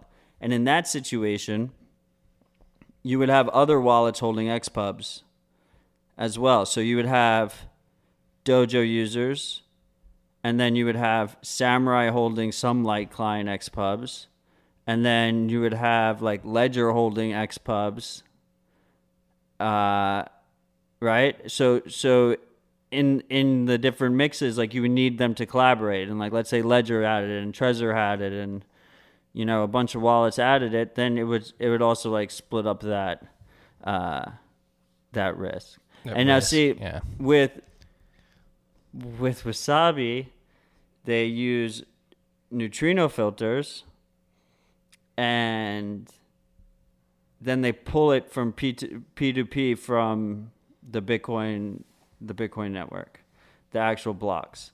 If you run your own node, you can pull those blocks from your own node. But the neutrino filter is what's alerting you. And the issue there is, it's too heavy for mobile. Like, it's very difficult to implement that on mobile. So maybe someone will, but I think Nopara even said that he didn't think it was possible to implement it on mobile. So it is what it is. I think that a user without a node should be able to access. Right? If they know the trade-offs, like, the trade-offs should be clear, but they should know the trade-offs. But as long as they know the trade-offs, like, that's an option for them, and they should have that accessibility, and hopefully they'll graduate to a Dojo at some point in the future. Yeah. No, I agree. I got to get the trade-offs out there, and to be fully transparent here, I'm waiting till I'm getting Dojo downloaded. I'm waiting. I'm actually an initial block download right now on a node I just set up, waiting for that to hit. And that's like going to be one of the first things I do is Dojo Electrum server, and then start running it through Whirlpool. So I will let you freaks know, because I mean, not another straight up, like I have not used it yet, so I'm waiting. I'm a late adopter to all this shit. That's the thing. Like, I would never use it without Dojo, right? Yeah. And so when people ask me, I tell them you should absolutely use it with Dojo. Like, just like, and I honestly think like you should use it with Whirlpool CLI, right? So you can have the 24/7, just do it. But there's definitely like a class of Bitcoiners who either get paid Bitcoin or they buy Bitcoin without KYC and they load it onto their mobile wallet, and they just want to do a quick mix on their mobile wallet. They don't need 24/7 remixing, and like that's that. And like, can Samurai fuck their privacy? Like, yeah, and like they don't care. And like, as long as that person knows what that process is, like what trade-offs they're making, like who am I to tell them that they can't do that? No, I agree. That's what we're here to try and walk you freaks through the nuance. A lot of nuance. Nuance may be the word of this podcast. It always is. It's like the most used word on this podcast. Either that or particular. There's no place for nuance on Twitter, so it just all has to come here. Yeah, it's true. We've got, I mean, we're almost an hour and 20 minutes in. We are an hour and 20 minutes now, but we've got, I got a lot more to talk about. I actually got another wine refill walking in. Oh, okay. Ooh, we moved to Sancerre. Let's go. That's fantastic. Before we move on, I did reach out to Rodolfo. You can still use the SD card with PSBTs. If you have the passphrase, the encrypted passphrase set up on it, you can still use it for PSBTs. All right, boss. I'll be done later. Marty's getting heckled over there. I just got heckled by my wife. Her voice is making it on the podcast. Going to be too lazy to track down where she came on. All right, so Rodolfo confirmed that PSBTs are good to go. Yep. On the SD card? Yeah, I misspoke when I said that it reserves the SD card just for that file. All right, boss. Quick rip through the last two topics or not the last two. Just Bitcoin topics. This one isn't a Bitcoin topic, so we'll put that behind this topic. Crypto Cloaks, they came out with this dope product, the Honey Badger Hidden Box, 3D printed product. They did it in collaboration with our good friend American Hodl, I believe. And it's basically just the Bitcoin Honey Badger, the way Rodolfo has it on his hat, that patch. Basically like a 3D printed desk box. They have wallets and stuff in there. I would only ever put a decoy in there. I don't know if somebody's coming to your house and they're looking for that Honey Badger particularly, they'll know that Bitcoin is trying to hide wallets in there. Too obvious to me. I like the hidden box. I think it's cool. I think most people have no idea what that is. I guess it depends what your thread model is. I mean, you could put other things in there besides Bitcoin stuff. Maybe it's better for non-Bitcoin things. Yeah, I'm thinking a decoy wallet. That's what I'm thinking. Put like a decoy wallet in there. There you go. Somebody comes to rob your house. Yo, there's my treasure. Take it. It's yours. Leave my family alone. Hopefully they don't listen to this podcast. Exactly. I read parts of this article. This is like so New York. The New Yorker came out with an article dressing for the surveillance age. I like mostly hate the New Yorker, but every once in a while they have good pieces. What did you think about this piece? I thought it was great. I think I find it an interesting topic. So they went through all the different adversarial clothing options you can wear to try and disrupt mass surveillance, particularly cameras, right? Face tracking and human detection and stuff like that. You get face makeup, reflective gear, long clothing, hats, mask. What's your go-to avoid surveillance outfit in your mind? Matt Odell's going to try to go in public and avoid surveillance or to fuck up the facial recognition gods, what are you doing? You know, well, so it's interesting. They had two different elements there, right? So they had the ones that are just supposed to give just bullshit fucking data, which like kind of reminds me of PayJoin, like bullshit kind of data in mass just to corrupt their data sets. So like there's like a shirt that is like a sweatshirt with the same pattern. It's like different license plates. So those automatic license plate readers, if like a cop car drives past you with one of the automatic readers, it like registers like 6 different vehicles, but it's just you walking with the shirt. So like it gets super confused. So like that's one tactic. And then they have like the tactic that uses different designs and stuff to fool the camera into thinking you're not a person. So like one of them they talked about was like they had it looked like a traffic light, an abstract traffic light in the neckline. And the idea was the computer, for whatever reason, was trained that if it saw a traffic light, like there's no way there's a human face above it. So they just didn't realize there was a human. But there's like these negatives, like if you hit it at a different angle and stuff like that, then all of a sudden it picks you up, right? And like it's one thing to test this stuff in a controlled environment, and then there's another thing to like go through the New York City subway system, jostling with people and like try and maintain it. So like from my point of view, well, first of all, you know, we're fucked. Like it's important to realize, you know, especially if you're in a big city, like we're already fucked. There's cameras everywhere. They're tracking your phones. They're like all of our devices are owned. It's just about like reducing your attack surface and making it just a little bit more difficult.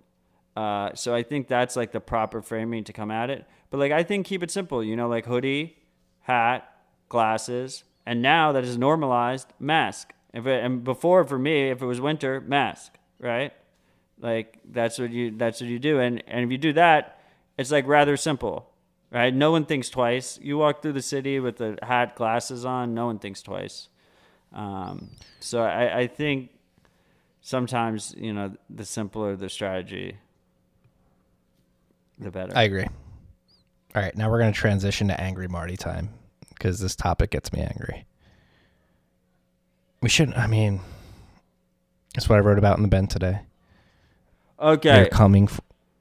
What? Sorry. What were you getting? Okay, what? Okay. Before I get into my diatribe, Before you get into it, so I had to jump in. I also asked Rodolfo how he stops the file from being copied. It uses the micro SD card serial number in the encryption. So like an advanced attacker could use the serial number to do it, but like most normal attackers wouldn't know that they could copy it.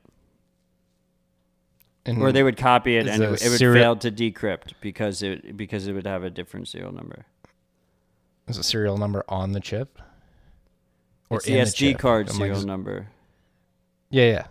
On the SD card. I'm saying that's what I'm saying is a chip. Yeah. It's on the SD card. Yeah, like the cold card checks to make sure the SD card serial number is the same.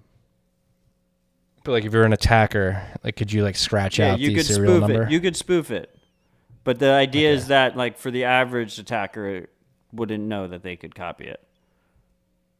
Okay. Just like the average, it just eliminates, like it reduces the attack surface a bit. But like yes, an advanced attacker could spoof it. That's straight from Rodolfo. All right, straight from I like the boss's mouth. Live fact checking. Hey, we aim to please here at TFTC. Okay, Angry Marty recap. Let's go. Angry Marty's here. I wrote about it today. We're talking about all this surveillance tech, all this privacy tech, and it's really to protect ourselves against an establishment class that is sociopathic. Like I wrote about it today, and the subject I wrote about today, Matt and I actually wanted to talk about it last week, but we couldn't confirm that it was true, so we decided to hold back. And I brought it up after watching a podcast between Timothy Dillon, who's a comedian, with Whitney Webb, who's a journalist. And Whitney has been following the Jeffrey Epstein case pretty intently since last year, since his death, trying to highlight the people that are involved and really get into their backgrounds and what's going on. And towards the end of that episode, if you go listen to it, highly recommend you go listen to it. They touched on the subject of the Chinese surveillance state being imported to the United States and the West. And this is obviously a huge topic that we talk about a lot here. It's one thing I say often. We have two paths. We can get the Chinese digital panopticon exported to the rest of the world, or we can go build out systems like Bitcoin that give individuals their sovereignty back in the digital age. We weren't able to confirm a lot of the things that Whitney talked about. The FOIA Act document really didn't prove intent of the people who did the research on that piece to actually compete with China in their surveillance state. But our good friend Miles Suter last night tweeted out an article that was written in The Atlantic last week by, guess what, a Harvard Law School professor, Jack Goldsmith, talking about how America is falling behind in the race to control the public in the digital age. So the article is titled, "Internet Speech Will Never Go Back to Normal." And I'm just going to highlight what Miles highlighted in the screenshots that he took. So China was largely correct and the U.S. was wrong. In the great debate of the past 2 decades about freedom versus control of the network, China was largely right and the United States was largely wrong. Significant monitoring and speech control are inevitable. I wish I had some speech control right now, like literal control of how I articulate things. Significant monitoring and speech control are inevitable components of a mature and flourishing internet, and governments must play a large role in the practices to ensure that the internet is compatible with the society's norms and values.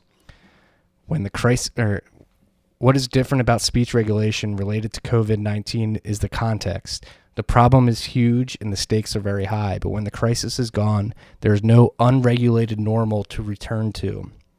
We live, and for several years, we have been living in a world of serious and growing harms resulting from digital speech. The general trend toward more speech control will not abate. So we didn't talk about it last week.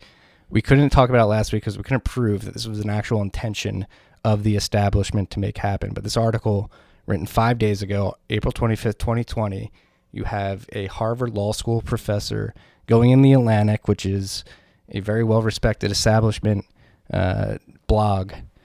I don't read it that much, but they're trying to normalize that we should be competing with Chinese surveillance and actually surpass them in surveillance to make sure that we, who is we, as Beauty Elm would say, the state wants to make sure that they can control us. It comes down to control at the end of the day. So the particular passage that I focused on in the bent, but when the crisis is gone and there is no unregulated normal to return to, we live, and for several years we have been living in a world of serious and growing harms resulting from digital speech.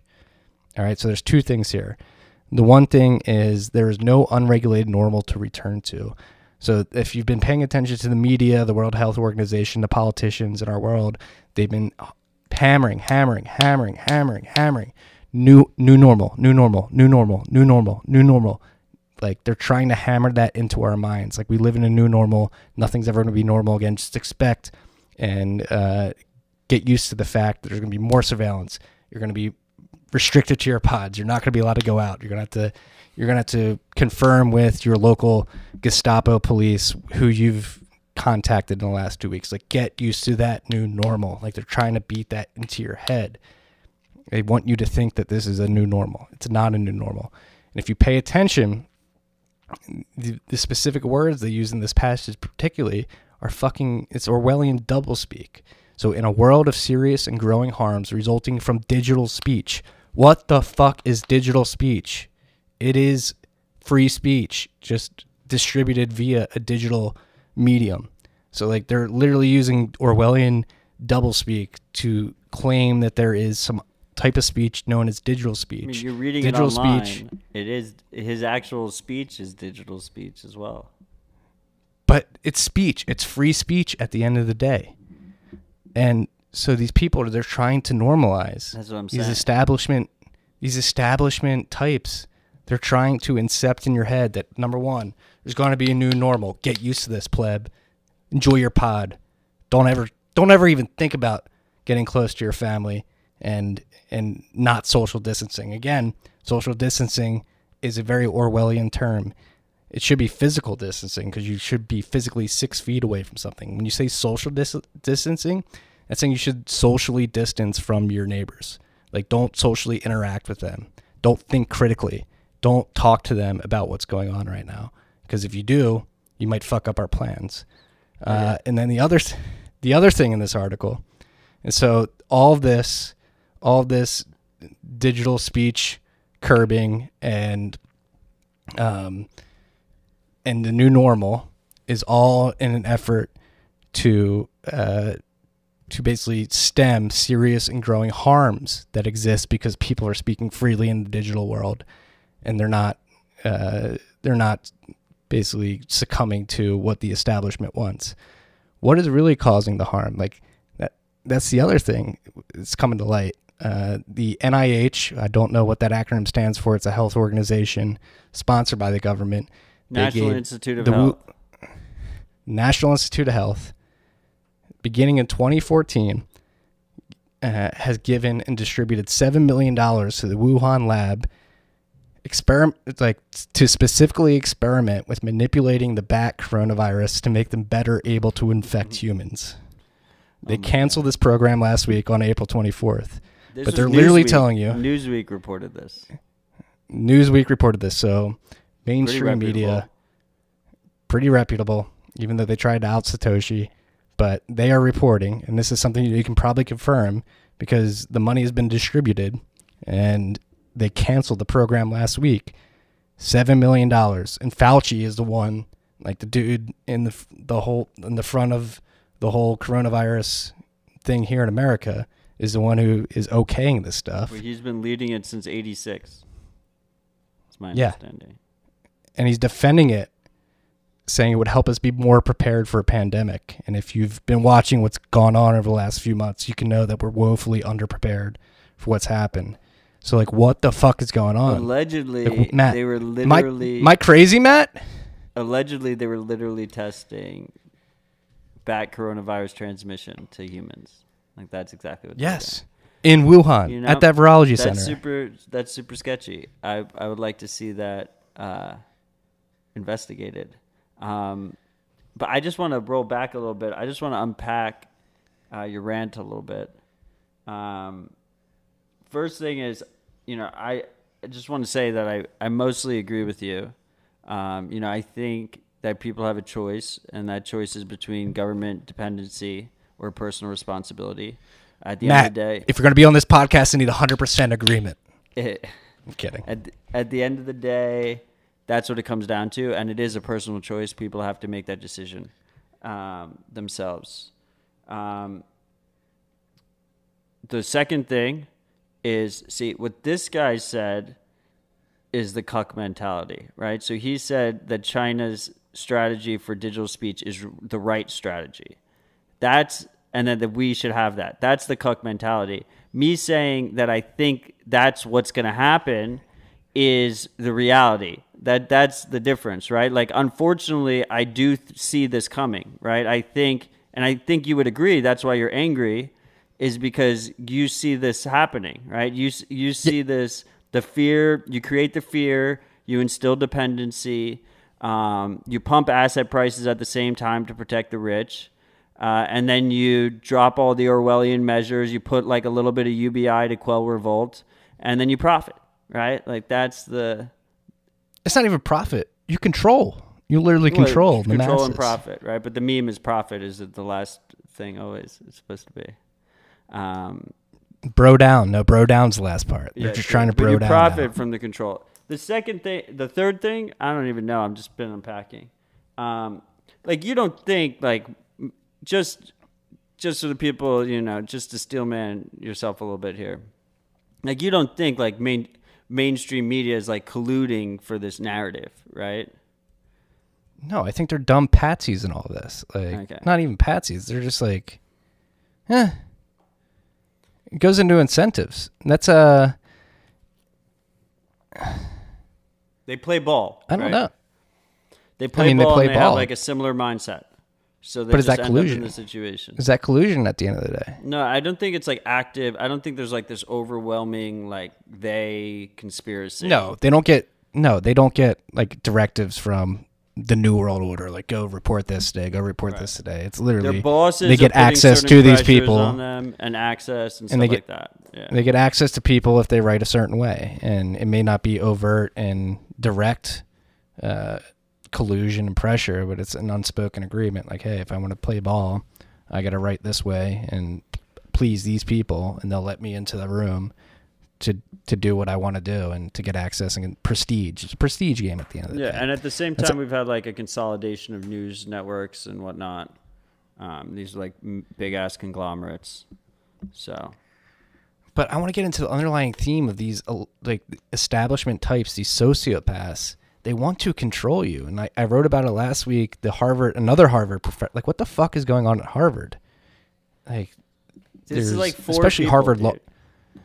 but it's at Harvard Law School specifically. But they have a lot of clout. It seems like this dude got an article on the front page of the Atlantic. This woman is running a closed door conference over the summer, and it's under the guise that it's specifically to advise against homeschooling. But she wrote an article in the Arizona Law Review that gets to her real intentions. Like, and ending homeschooling is just one effect of what she really wants. She advocates for a reinterpretation of the Constitution that moves from its historic model of negative rights, or of individuals being free from state intrusion, to positive rights, in which the state grants rights and takes a more interventionist role in American life, in particular in the lives of families and children. So you have these people in Harvard, the most prestigious, like, everybody's like, oh, it's just a couple people. Let's talk about some Harvard professors that have advised our country recently. Larry Summers, douche economist, who could be one of the main factors of why we're in a precarious situation as we are from an economic standpoint. Friends with Jeffrey Epstein. Pinker, another psychologist from Harvard, who is very predominant in elite university thinking, also friends with Epstein. There's these weird connections, man. I don't know. I'd like Crazy Uncle Marty. Maybe it's quarantine, but I'm just looking at the data that is publicly accessible, and it seems like with everything that's going on, there's a concerted effort to there's a war on the individual and the pleb and the common man. The common man is a better term by these elites. They do not like the way you think. The digital speech line, the Orwellian doublespeak with that 2-word phrase alone is like they're trying to manipulate you in a way where digital speech is somehow different than free speech, and they want to use that little crowbar wedge to take away your free speech. I mean, Sorry for the rant. Most of our speech is digital now. We're speaking digitally now. I'm going to try and censor this digital speech. Am I allowed to even have these thoughts?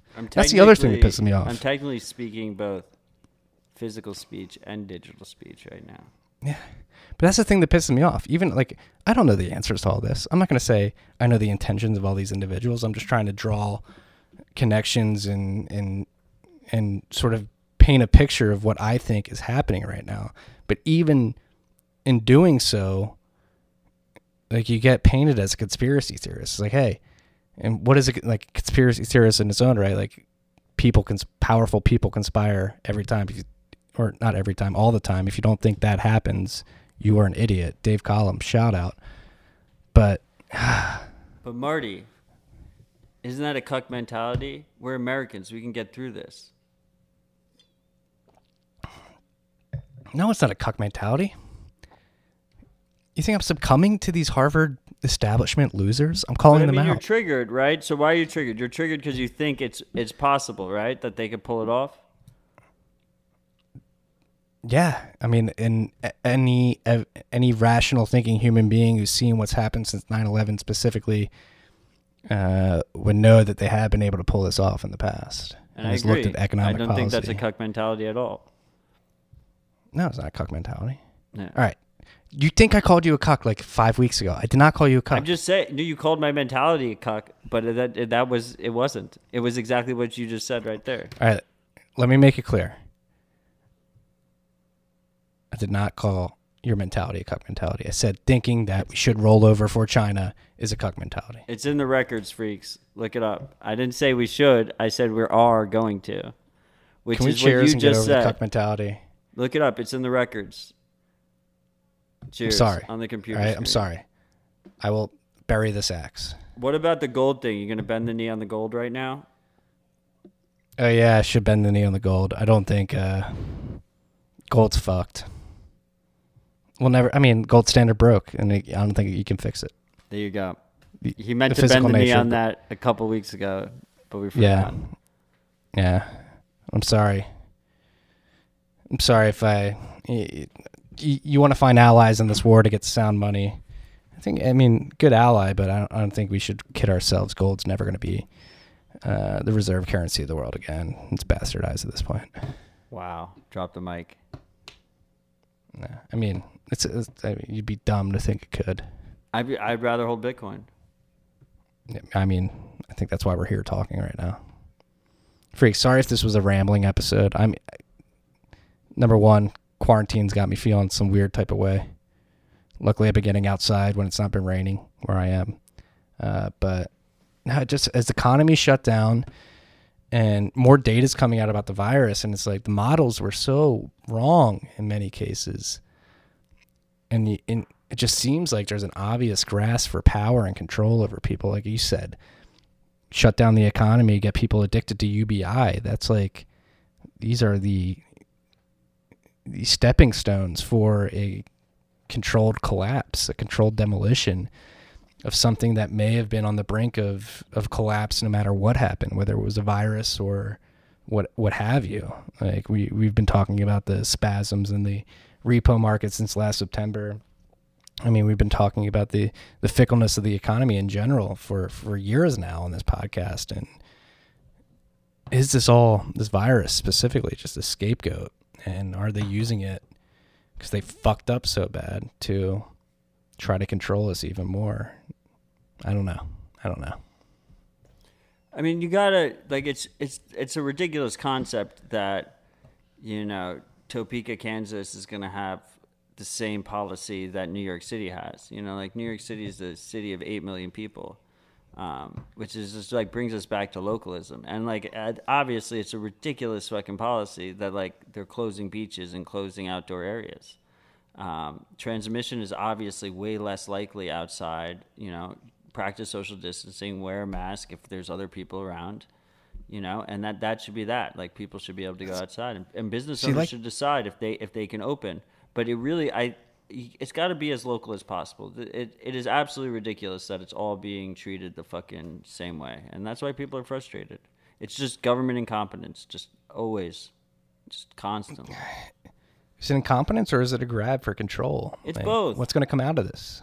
We're going to have More another surveillance. Patriot Act? Dude, it's going to be super hard to travel. We might not be able to travel without like a special Vaccination patches? Yeah, I don't, do they...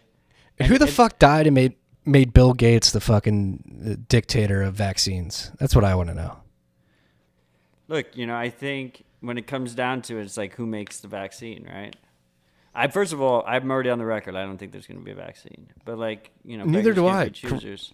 If Bill Gates is going to make like, 8 vaccine factories, then like who else? Like if someone else makes a vaccine before him or better, then they'll probably get the contract. The vaccine, if anything, would be like the flu vaccine where you're guessing every year. And then, hey, freaks, if you haven't already, go look into Bill Gates' vaccine history. He went into India and reintroduced polio via vaccines. Like, is that the dude we really want making vaccines for this unknown novel virus that historically coronaviruses have not really had good luck producing vaccines? Maybe my tinfoil hat's on, but I don't know. I don't think you should rush. Vaccines? I got the flu vaccine and a DTaP vaccine this year because of the birth of my son, but I usually don't get the flu. That was the first time I gotten the flu vaccine What's in the DTaP over vaccine? a decade. It's like tetanus, dyspharia, I think. You have to take that like every 5 years or something. Yeah, last time I got it was before I went to college. I don't take the flu vaccine. I mean, I was like vaccinated for like school and shit. Yeah, I mean, I haven't been Yeah, exactly. The last time I got vaccines was when I went to college. But I've never taken the flu vaccine. It didn't really do anything for me this year, and I'm not going to be taking it from here on out. But I do I do think the flu vaccine saves lives, like specifically at risk populations. Look, I think all of this is pointless anyway because I mean, I don't think we should rush a vaccine, but I don't think we're going to get a vaccine. I definitely don't think people should be forced to take a vaccine. I don't think there should be vaccine passports. I don't think they should take blood tests for traveling. We have DNA privacy concerns there. That should be interesting. I'm super concerned about 3 things. I think our economy is on a precipice. Yeah, we didn't even talk about that. We're at 30 million unemployed right now. Yeah, that's the 15 largest cities in the country combined, total population. So the economic situation, traveling. I fucking love traveling. Like, we already gave up so much privacy traveling. How much more are they going to take away? I feel like there's a lot more that we don't feel like they could take away. We don't realize how much they could take away there. So I think that could be really bad. And I just think surveillance across the board. They're going to normalize and expand all surveillance. Governments around the world. And the worst part is, I expected this. Restrictions of cash usage, restrictions of private communications, location tracking. But I expected it more on a country-by-country basis. So, like, at least you'd have some kind of arbitrage there, regulatory arbitrage, some kind of competition. But because of the global nature of this whole crisis, it's, like, happening everywhere at the same fucking time, which is, like, super That's why it demoralizing. seems too perfect, man. It's too perfect, dude. Nah, it happens, they take advantage. Like, that's... Exactly. I'm not saying the NIH is fucking funding research into actually creating this particular virus. It makes you question. Sorry if that makes me curious, but it seems a little ridiculous. I'll give you that one. Right? Yeah, I'll give you that one. It's we'll see how that plays out. How do we fight against this other than buying Bitcoin? Like, do we need more people in the streets giving a big middle finger to the powers that be?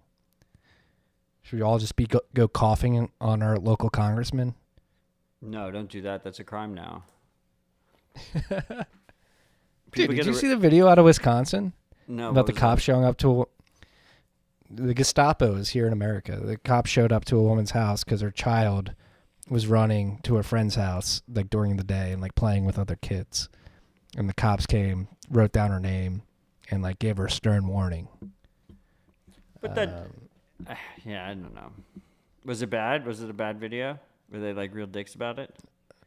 Yeah, they were huge dicks about it. Okay, well that's fucked. Like you could tell they had like a power trip.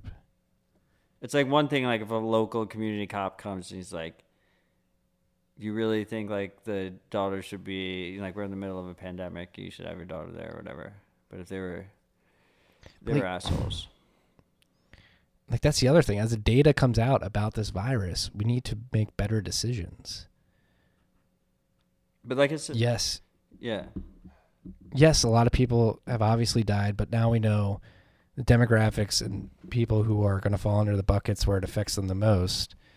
And we're finding out that more people are asymptomatic than was previously thought. And so now you need to adjust your decision-making based off that data that you have, and... it seems like they're turning away from that data and more towards authoritarianism. Like in California, like they took that YouTube video, those 2 doctors who are on the front lines, like dissecting this data off of YouTube because it did not comply with what the or they actually said with what the local county that they were domiciled in said. But that's like, who is the arbiter of true information these days? And that's what I said in the Bend today. Like, digital speech is free speech. And one of the trade-offs that comes with free speech is, yes, you are going to be exposed to falsehoods. You are going to be exposed to bad information that lead you astray. But that's one of the trade-offs that comes with free speech. You either have that trade-off of bad information that you have to decide for yourself whether or not it is truthful or not, or you just allocate all the truth, quote-unquote truth, to authorities who decide and judge what is truthful and what is right in the world. And that's not the world you want to live in my opinion. Yeah, if someone gets to decide what's good and bad speech, it's always going to get corrupted eventually. Yeah. So you just got to build systems where no one has that choice. No one has that ability. We're 6 minutes to 2 hours. We might as well go all the way to 2 hours. So we got 6 minutes to get what we need to get in. It's been a good rip. I miss you. It's been a long miss you fucking time, too. man. But like, you know, I it depends. It depends where you're located.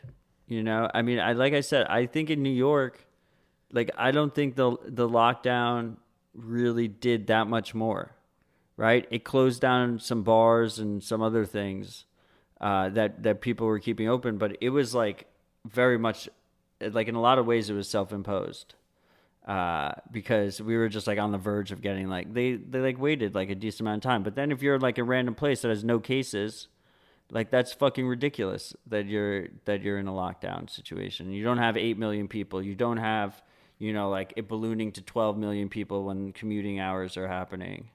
Like if you don't have the crowded subways. So like there's definitely a slippery slope, and it's, you know, but as you said, more data has come out. I think the other thing besides data is pre all this shit, like no one was going to ever do the six feet apart, wear a facial covering thing. And now people are more trained into that. So we open up again, people will be cautious. They'll take it more seriously, hopefully, right? It's like kind of what you hope for. But when you have bigger societies, things tend to fall apart easier. Yeah, but that's also like the thing that's been drilled into people's head is like there's going to be a second wave. Like you'll never get herd immunity from this. Like how do you know that? Like We how don't do you know much. Yeah, but again, like using this stuff just to like leverage fear, like, oh, you better social distance in the summer, there'll be a second wave. Like how do you know it's not a flu, it's a coronavirus? And again, I'm not an immunologist, I'm not a virologist, so I don't listen to my advice. I'm not giving advice. I'm just questioning, like, is this all going to look stupid a year, 2 years from now? Like, and I have flashbacks to other swine flu, Ebola. I remember how afraid I was during that, and it turned out to be nothing to what you thought it would be in the long run. And this seems to be turning into another one of those instances where it's like, oh my God. Remember like Ryan Selkis was like 25 billion people will be dead by the end of the year. It's like, what? I tweet stamped that. Yeah, it's like we're nowhere near there, and I don't think we're going to get there. Yeah, but we still have like what? Like there's like 2,700 people are dying a day or something like that. 2,400 Globally. No, there's 8 billion people in the world. In U.S., right? I don't know. I think they're mostly the at-risk groups, older people and stuff like that. It's been tearing up nursing homes, but still, and that's like in a total, complete economic shutdown. So, you know, I think one of the things that has become very clear here is in these types of events, like most of the experts have no idea. They're trying to figure it out. So the average person just gets like left in the dark, like what to think at any given time. We've just kind of been, in the dark. Well, that's a good point you bring up. The quote unquote experts don't know what's going on. There is no expert when you have a fucking brand new virus. And maybe I'm contradicting myself here. I'm not an expert. I don't know what's going on. But again, the data's coming in. It's not seeming as bad as it was originally. And you're talking to somebody who bugged out and left New York before anybody even thought about quarantines or anything. That's like what that. I'm saying, right? Like you're not going back anytime soon, but you said you're done, right? But like you're gonna have to move your stuff out. You're not moving your stuff out anytime soon. I'll move my stuff out. I would go back to New York today and move my stuff out if I had a place to put my stuff. Okay, so when are you gonna look for a place to put your stuff? You're waiting still, right? Like, when's the next time you're going to go to a restaurant, Marty? Like, if the lockdown was lifted tomorrow, I would not go to a restaurant. I would go to I don't know about a restaurant, sit down at a restaurant. I would go sit down at a bar, drink some beers, and talk about what's going on with the local bartender. You would get a beer at the bar. Yes, that's actually what I'm dying to do right now. I would love to get a beer at a bar. I would not. See, I believe people should have the right to do it, but I personally wouldn't do it. Yeah, I mean, I'm not around any old people or anybody with comorbidities. I've been taking my vitamin D pills, my vitamin C pills, been working out. Like, I don't know. I'm not that scared. I'm not going to let fear get to me. And I've always had this mentality. If I'm going to die, when I'm going to die, that's my time. And I'm not saying I'm going to take undue risks to expose myself to a virus. I don't think it is. I wouldn't be surprised if I've had it already and I'm asymptomatic or something like that. Yeah, So I mean, I'd love might to have get had tested. it. Yeah. I don't know if I want the antibody test. Isn't that a blood test? Yeah, you got to give your blood up to whatever that Nuterra company is or something like that. Yeah, I don't really want to do that. Yeah. See, don't let fear get to you. You don't need to know. Yeah, I mean, in my family, or my extended family, like, we're pretty convinced that a couple people had it, and we were around those people when they had it. Like symptoms like loss of taste, loss of smell. That's a weird symptom, you know? Yeah. Anyway, freaks, that was our rant for this week. I hope you enjoyed it. I do too. I'm sorry. I'm sorry if it seemed a little chaotic, a little crazy, but times are weird, and it's chaotic and crazy in my mind because I think, like, my alarm bells are going off. Like, people are trying to take advantage of this shit. People are trying to take advantage of this shit. It happened at 9/11. This is the perfect environment for a Patriot Act-like thing to happen right now, and I think it may be happening. Yeah, they're trying to. No, it's they're totally trying to going to normalize happen. it in the press. It's totally going to happen. I've already. Well, hopefully. We're going to, we'll talk about it plenty and we will fight back, but I'm kind of resigned to it happening. Don't see. That's where the CM comes into my mind. Like, don't be resigned to it. No. I'm going to spread this message. We're going to fight spread it, this but message. we're going to fail. Don't say that. See, how are you going to win if you think you're going to fail? No, because the actual how solution. Are you going to win if you already think you're going to fail? The actual solution is running, supporting censorship-resistant tools, right, and systems that can't be stopped. But on the regulatory front, I think that is a lost cause. That's all. There's a nuance there. That is nuanced. But hey, freaks, if you agree with us, if you don't think this is just a crazy rant of I'll just call myself crazy here, of Uncle Marty, if you don't think you're crazy Uncle Marty's just on a rant right now and you actually think he's talking some sense, share it with people. Share these ideas. Like, expose other people who may not be open to these ideas and what's going on. Like, and again, I'm so passionate right now. I just had a child, and I'm thinking about what future do I want him to grow up in. I'm honestly, like, very, very worried about the future that I'm going to put in front of him. Like, and that's who I think about right now. Like, what the fuck?